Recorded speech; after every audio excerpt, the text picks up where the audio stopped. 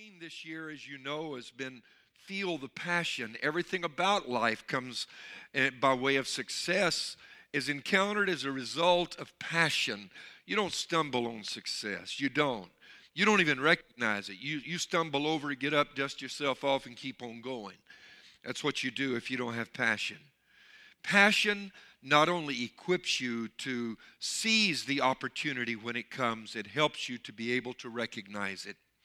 Ecclesiastes 9 and 7, this incredible scripture from the Message translation by Eugene Peterson says, seize life. And there it is. Seize life. You've got to get a hold of it while you can. In Hebrews 4:14 through 16, the verses we've been using this entire year that has been our theme for this year, these verses tell us that we have a high priest in the heavens that is touched with the feelings of our infirmities, our needs. What are infirmities? You could say sicknesses. That would certainly be an infirmity. You could say need. You could say our situation, our circumstance. You could say our trouble, our woe, our misfortune. We have someone who is touched by whatever we're going through. And the scripture tells us he was even tempted in all points like as we are, yet without sin. And what does that mean? You get in a bad situation, you may be tempted to take matters in your own hands. Somebody do you wrong? You know what I'm talking about? God, you look over that direction for a minute. I'll fix this one by myself. Amen. That kind of a thing. Or you get into a situation where there's an opportunity and you're low on funds and somebody has left something laying around. Jesus was in every way that we will ever be tempted. He also was tempted and yet never once failed. But he understands where we are, and therefore we should come boldly into the throne of grace that we may obtain mercy and find grace to help in time of need. And as I've stressed every time I've spoken this year, what does that mean? It means simply this, that we have supernatural assistance to seize life. You can move God to act on your behalf. That is one of the most powerful things you will ever learn as a believer. That as an unbeliever, you have a ceiling. You have a limit. And once you reach that, that's it. Used up your resources, they're gone. But the believer, once he has reached the limit of his natural resources, there is a God who can be called upon that will come down and do what human resources could never do, because his resources are unlimited. And in this series this year, we have talked about how do you move God. One way was by offering a sacrifice. That's what Abraham did. Another, faith, extraordinary faith. I'm not talking about average sacrifice or average faith. When people want God to do something extraordinary, they can't just act ordinary themselves. You've got to do something extraordinary on your part that in turn gets his attention. That's where that passion thing comes in. Because people without passion act mediocre and ordinary. We've talked to you about not only extraordinary faith, we've talked to you about a whole number of things. Extraordinary intercession. Look at Rizpah. She got the attention of the king. Hannah prayed an extraordinary prayer. The result was Samuel was born. David had extraordinary desire for God. And even though he was of the tribe of Judah, he literally got to go into the house of God and see what human eyes were not supposed to see unless you were of the tribe of Levi, and that was the Ark of the Covenant, the beauty of God. Psalms 27. David got to see it. Today I want to talk to you about something else that moves God, and that is thankfulness. Listen to this.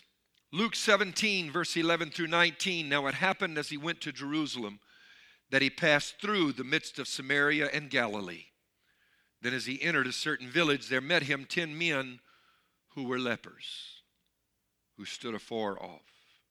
And they lifted up their voices and said, Jesus, Master, have mercy on us. So when he saw them, he said to them, Go show yourselves to the priest.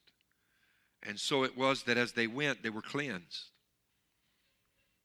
And one of them, when he saw that he was healed, returned and with a loud voice glorified God, and fell down on his face at his feet, giving him thanks. And he was a Samaritan. So Jesus answered and said, were there not 10 cleansed? But where are the 9?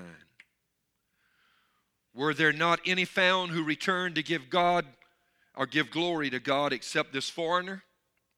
And he said to him, arise, go your way, your faith has made you well. King James says, made you whole. Father, in the name of Jesus, I ask you to speak a word today that would cause our understanding to be electrified. For your word has the ability to do that. The road to Emmaus, they said, our hearts burned within us as you expounded the scripture to them. Let that happen to us today, because you have the capacity to enter this room and speak a word of revelation through the anointing of your Spirit, by also giving us an anointing to hear that will forever change our lives. We ask that you would do it for your glory and your name's sake. And everybody shouted and said, amen. What is thankfulness? One of the problems of our modern age is that many of us have had our attention focused on negative issues for so long that it has affected our outlook on life without our even being aware that it has. Most of us do not even realize how slanted and negative our thinking can become, and we don't even know that's going on.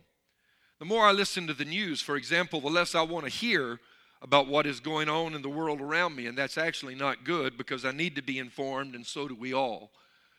But the problem is this: bad news sells. Are you aware of that? Good news doesn't. Good news doesn't interest anybody. There's actually a psychological reason for that. Psychologically speaking, the media presents the news in this manner because it is a fact that people will work twice as hard to keep what they already have than they will to gain something they don't have.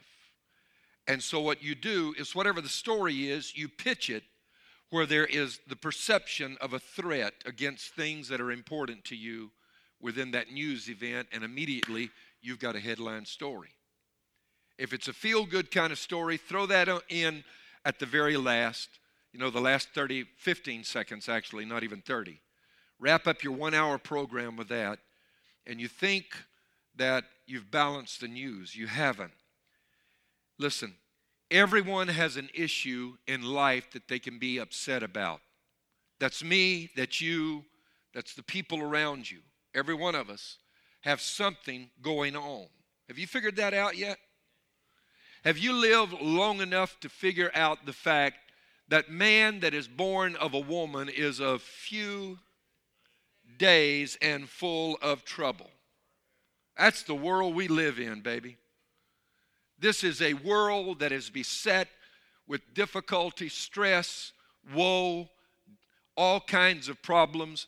And guess what? Just because you and I are a believer doesn't mean we're exempt from what happens as a result of living in a fallen world. I like to say it like this: we are a fallen race living in a fallen world that's ruled by a fallen Lord. And that's a sure recipe for difficulty, any way you look at it. Now, I know that on the other hand, we have God with us.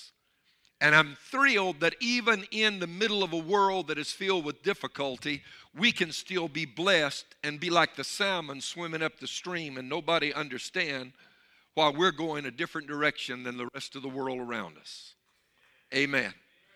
I love that about God. That while plagues are going on that are paralyzing the economy, the political system, the military might, and everything else, the social structure of Egypt, there was a little place called Goshen where the Hebrew people lived, and the plagues only could come up as far as the border of Goshen and could not cross over. You're supposed to be recession-proof. Doesn't mean the rest of the world is, and doesn't mean you won't experience all of the difficulties that go along with this. But you see, even though some of us might lose our job or whatever, we were never meant to look at our job as our source anyway. It was only a resource. And trust me when I tell you that if you can move God, He's got resources Shell Oil never thought about. Amen. Amen. God's got all kind of resources. Wells Fargo never dreamed of the resources that God has. He's unlimited in His ability. Amen. The problem is that when you deal with these kind of things and you see a constant presentation of such negativity as is going on in our world, it affects you. I mean, just let's look at a litany of just a few of the things. The Islamic State. Anybody heard about that in the last 24 hours? Some terrorist activity somewhere. Iraq and the nuclear weapon, or Iran rather, and the nuclear weapon. Oh, North Korea, let's throw that in there too. And let's talk about the recent elections and woe and gloom that's come upon one of our parties. And I keep saying to people, I'm not sure that it matters a whole lot actually who's in there. It looks to me like the same folk keep running things and making the same decisions. I found out, for example, guy heading up the Federal Reserve remained the same under Democrats and Republicans. And but we keep thinking we're going to change all of that. Look, as I've often said, we need to stop praying, "Our Father, which art in Washington, D.C., hallowed be thy Republic or Democratic name." Am I saying opt out of voting? No, you need to vote. Use the power of your vote. But Christians ought to be a little bit more involved about speaking up for the values that we believe in than we have been. But I mean, you hear all of this negativity constantly about what's going on and this crime and that shooting and this mass murder and everything else that's happening. One of our men is a state trooper, and he's a commander with a lot of other guys under him, and they've moved him down to the border, he was telling me this morning. And they're having to patrol down there, and said the residents there are loving it because they're saying the doors aren't getting kicked in like they were before, and businesses robbed and them being held up. But he said the result is we don't have near the presence on our highways that we once had to ensure our safety the rest of the state. I can feel for that, man. I mean, I understand. A lot of negativity that is in our world, and nobody really seems to know what to do. Well, guess what? You think negative, it affects the quality of your life. I wish somebody would say amen. Negativity leads to a loss of happiness, a loss of achievement, and a loss of accomplishment. Even when everything is going on that's going on around you is good, negativity robs you of the ability to be able to enjoy it. Amen. Yes, it does. Even if things don't immediately become worse, you feel like they have. And if they haven't yet, you certainly feel they will before it's over with. You expect the worst rather than the best, and you spend your energy worrying about bad things rather than good things. You do. All of your thoughts are consumed with negatives, and you don't even realize it. It's like the story I tell about one of my friends in ministry, and his grandfather immigrated from the old country, and he was quite a colorful character. And Bill Sisko used to tell a lot of stories about his granddad. Immigrated from somewhere in Eastern Europe, and settled in the state of Wisconsin. And he loved Limburger cheese. Anybody know what I'm talking about when I say that's that really nasty smelling stuff? Nasty, nasty, nasty. And I've never tried it. Can't get myself to go beyond the smell to try it. But his granddad loved it. And he had one of these big bushy mustaches like guys used to wear years ago. And some are wearing now again. I'd wear one, I guess, but my beard would probably be white right now. So, and at any rate, he got some Limburger cheese on his mustache. And he was sitting in the kitchen. And he said, "This whole kitchen smells bad." He didn't know he'd got some Limburger cheese on his mustache. He said, "I'm going to the sitting room." He went to the sitting room, sat down, and said, "Even the sitting room smells bad." Went to his bedroom, said, "I don't know what's going on. Even the bedroom stinks." Went out to the front porch, because back in the day, people used to sit in the rockers on the front porch, sat there, and finally looked around and said, "The whole world stinks." And the problem was right there under his nose. You get my point. When you're negative, you can't enjoy anything. We become like Boudreaux. Y'all don't mind me telling another Boudreaux joke, do you? A funeral service was being held in church for Boudreaux's wife who had just passed away. And at the end of the service, the solemn service, as the pallbearers were carrying the casket out to the hearse for the interment service that would take place later, they accidentally bumped into the wall jarring the casket. And everybody heard a faint moan emanating from the casket. They opened the casket and found that the wife was still alive. She lived for 10 more years and then she died. And once again, a ceremony is held at the same church. And at the end of the service, the pallbearers are once again carrying the casket out. And as they're walking out, Boudreaux, the husband, says, "Y'all watch out for that wall. Y'all remember what happened the last time. Y'all be careful." Amen.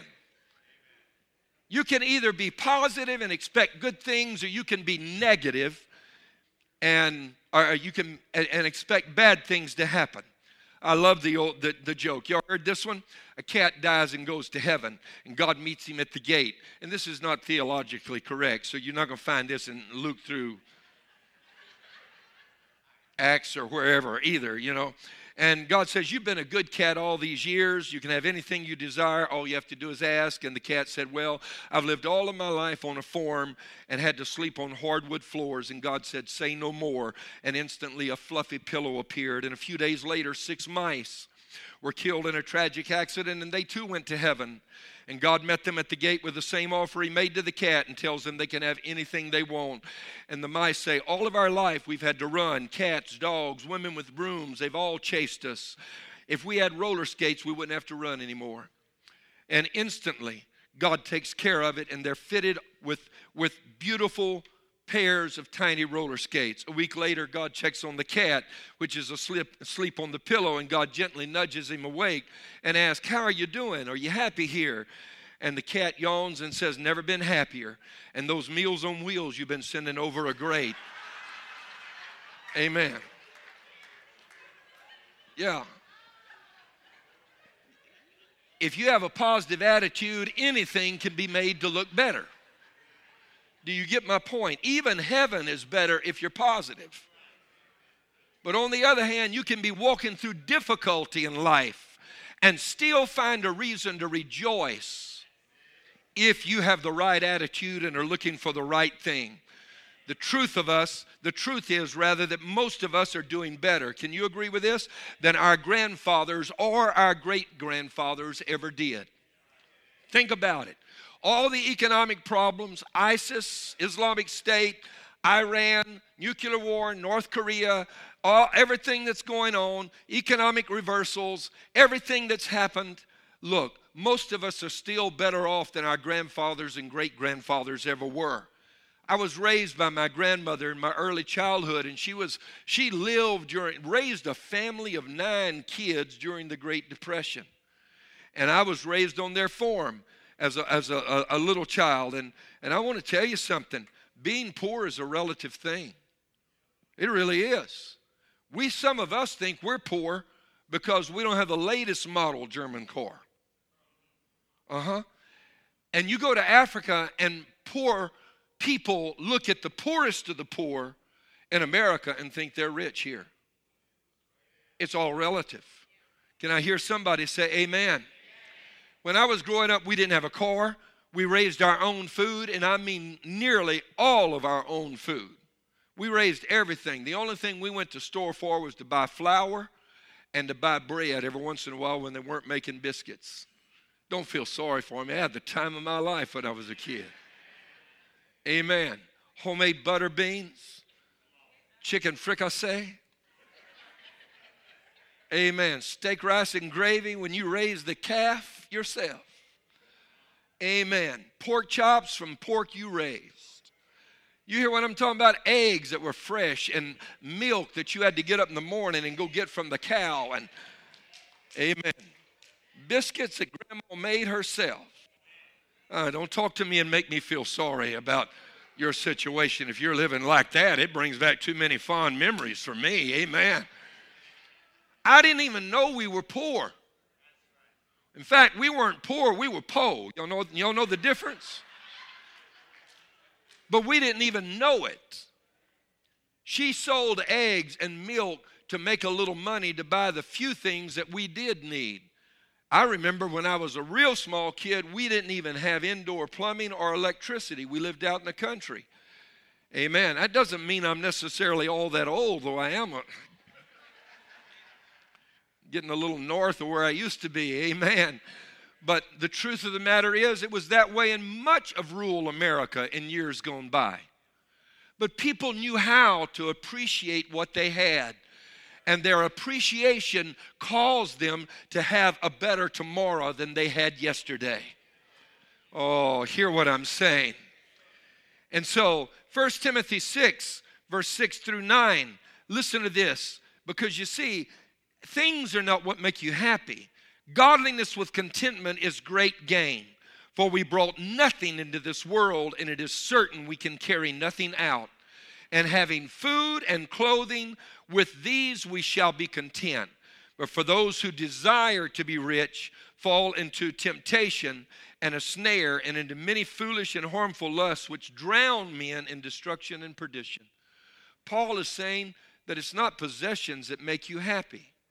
And if you ever get hung up on things like that, you'll lose your happiness and could lose even your salvation. Now, that's one reason I love this story about the 10 lepers.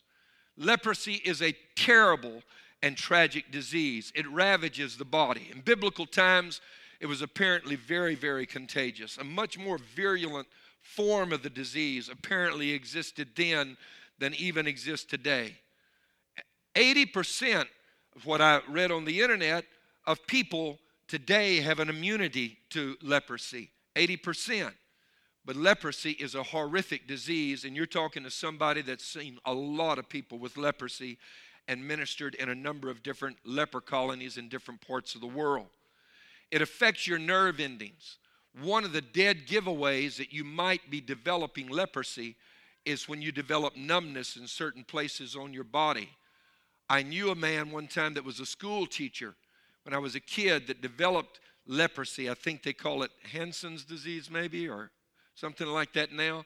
And Dr. Neal, I think, just said yes. But at any rate, he was standing in a shower, and he knew something was wrong when the water hitting him on the back.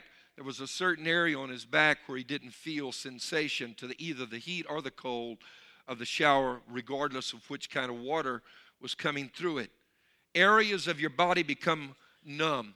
This in the Old Testament was portrayed as a type of sin. What sin does to you, it destroys your sensibility, your sensitivity. It works on you until you can do things that are wrong and you don't even feel conscious about that anymore. Paul warned about having our consciences seared with a hot iron, where we lose the ability to even feel remorse or conviction over some things. Tell me that this society today has not developed spiritual leprosy. Tell me that that's not the attitude that has affected our world. And is it contagious? You better know it.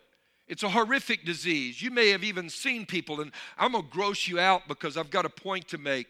I want you to realize 10 men were afflicted with this disease, and look at what they look like. Amen. This is a poor lady, one poor lady that has this disease. You'll notice her nose is beginning to disappear in what they call saddle nose. You'll see that a little bit more maybe later. And the next slide shows somebody else. Their hands, look at this. Their fingers just fall off. And it's a horrific disease that disfigures your body, leaves you grotesquely, just horribly, horrifically deformed. Look at the next one. This is someone's foot. Now, you can remove that because that's getting a little gross there, okay? And I realize it. But I brought these pictures up because I want you to realize Jesus looked at 10 men, and that was their condition. And he said, go show yourself to the priest. Wait a minute, Lord, don't you see this?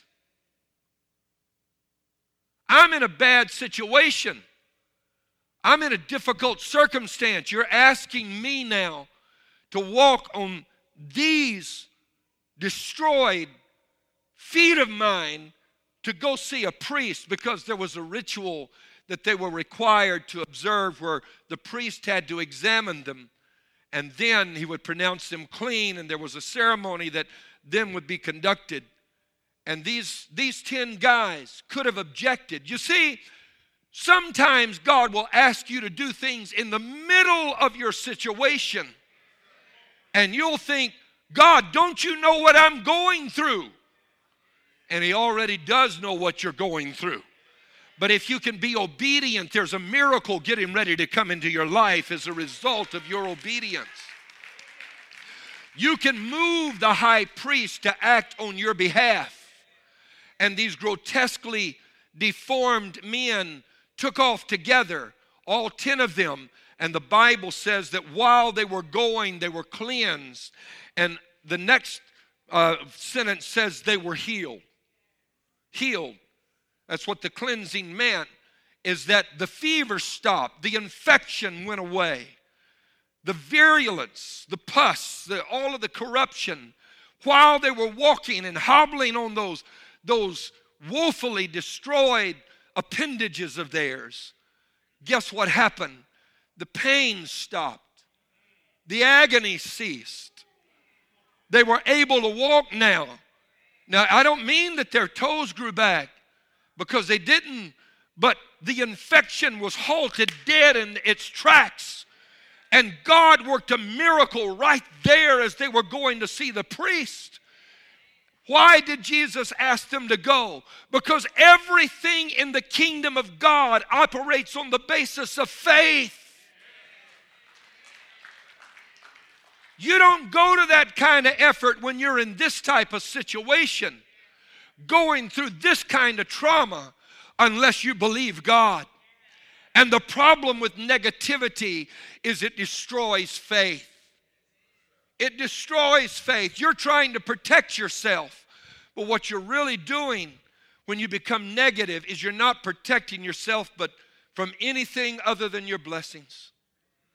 You're not going to stop one bad thing from happening by being negative. But what you will stop is the flow of God's supernatural goodness into your life.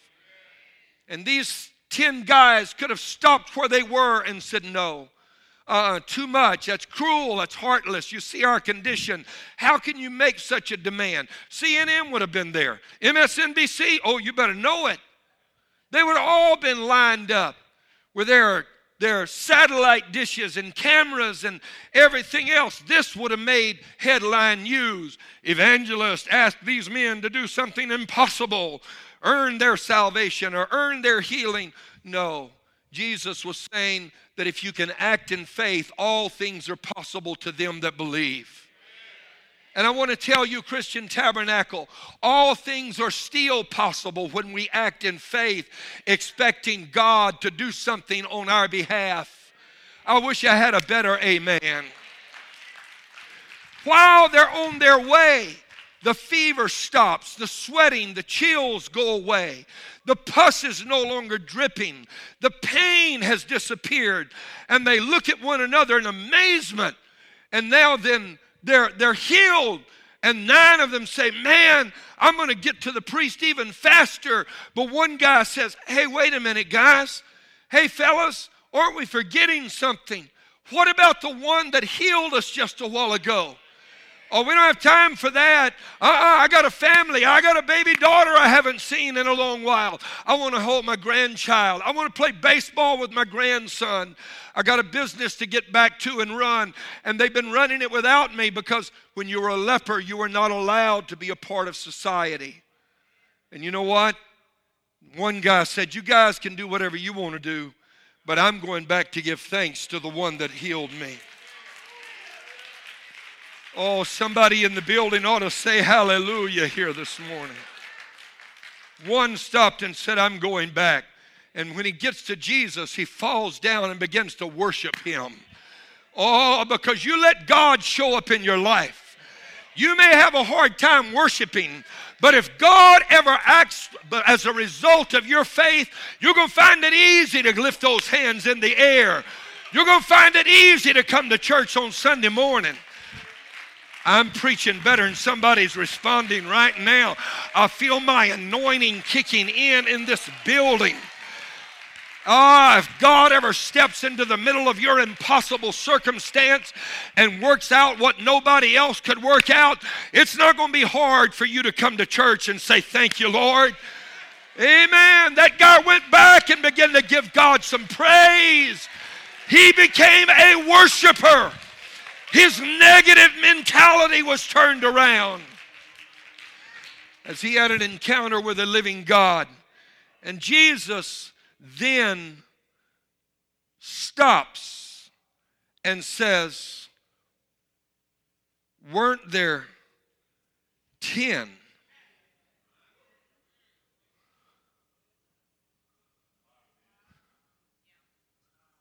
Why is only one returned? To give me thanks. And the one who returned, he said, is a foreigner, a Samaritan. Now, if there's anybody that ought to know better, it's those raised in the family of faith. If there's anybody, they should have been dragging the Samaritan with them and saying, come on here. But instead, he's the one trying to get them to go and offer thanksgiving to God. There's something wrong with this picture. Something is upside down and inverted in this whole process. This man returns and Jesus says, where are the other 9? And then he looks at this man and says, go your way. Your faith has made you whole. The others lived with disfigurement the rest of their lives. The others live with fingers missing and toes missing. Others live with the peculiar saddle nose of the leper. Others live with this deformity and had to walk and limp like they could barely get to where they were going, but at least they were healed. But the one that returned to give God some thanksgiving, that man was made whole. New fingers grew out. New toes grew out. Hallelujah to the Lamb of God. Amen. Because when you're thankful, you move the high priest to act on your behalf. You get God involved in your situation. And I'm done, but what is thankfulness? It comes from the Hebrew word yada, which means to hold out the hand.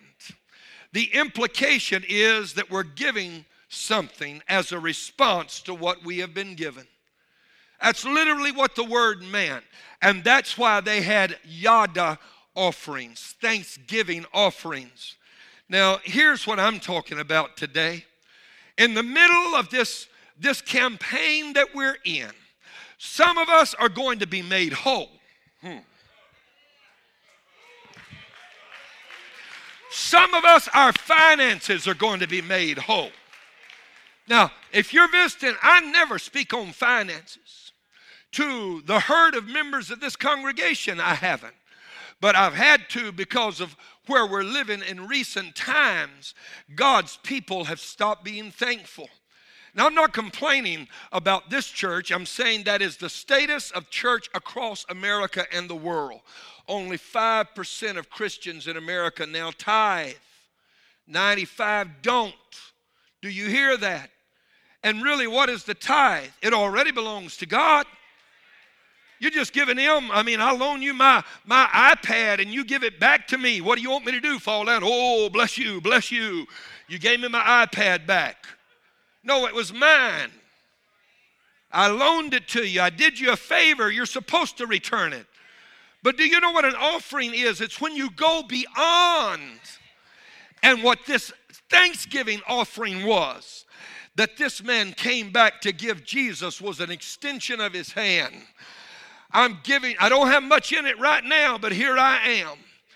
And do you know what he did afterward? It doesn't say it in the New Testament, but if you understand Hebrew scripture, you know the next thing he did was go offer a thanksgiving offering, because you were required by the law to do so. And I'm wrapping it up right now, but I just wonder how many of us in this building only get healed when we ought to be made whole.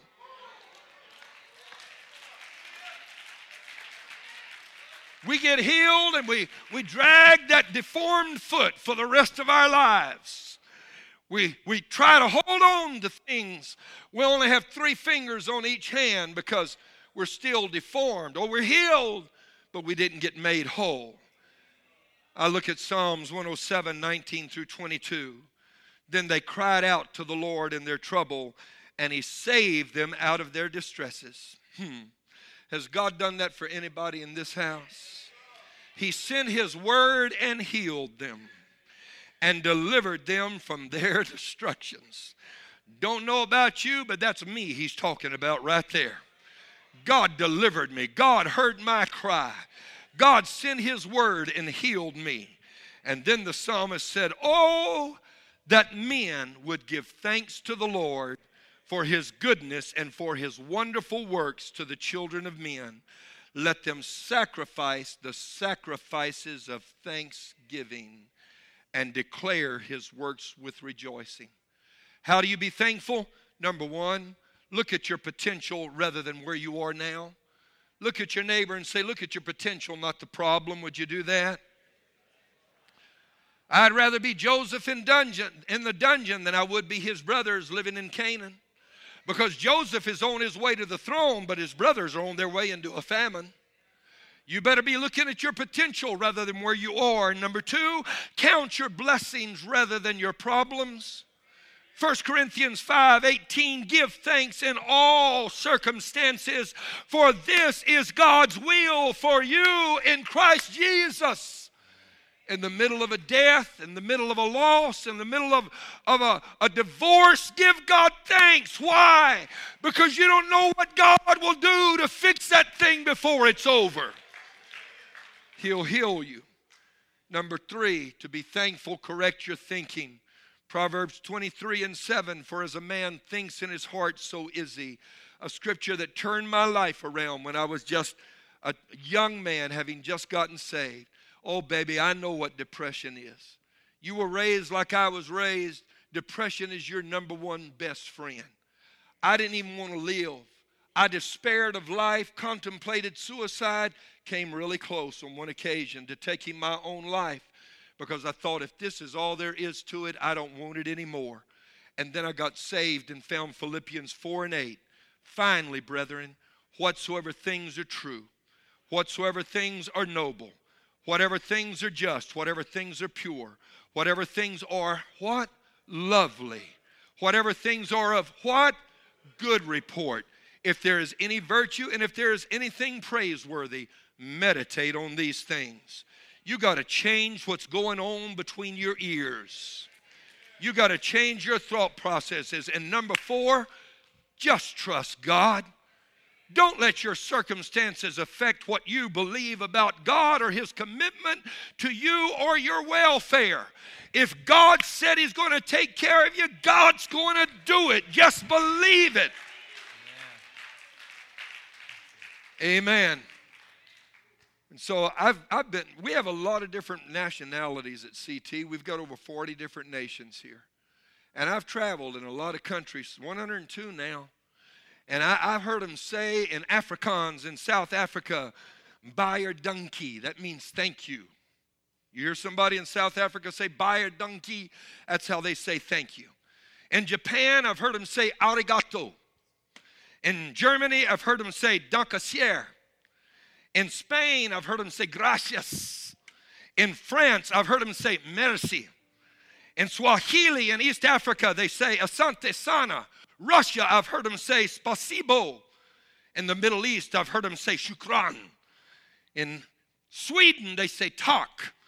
In Hebrew, Israel, they say yasher koyach. In Philippines, they say maraming salamat. That's what they say in Tagalog. In Thailand, they say kup kan mak. That means thank you. In Nigeria, modupe. In India, shukriya. In Korea, kamsa hamida. In China, sheshe. Amen. In Uganda, walibaye nyo. Amen. In South India, nunri. In Rwanda, murakozi. I don't care how you say it. The point I'm making is wherever you are, you need to be saying thank you. Thank you to Almighty God. Could you stand on your feet right now?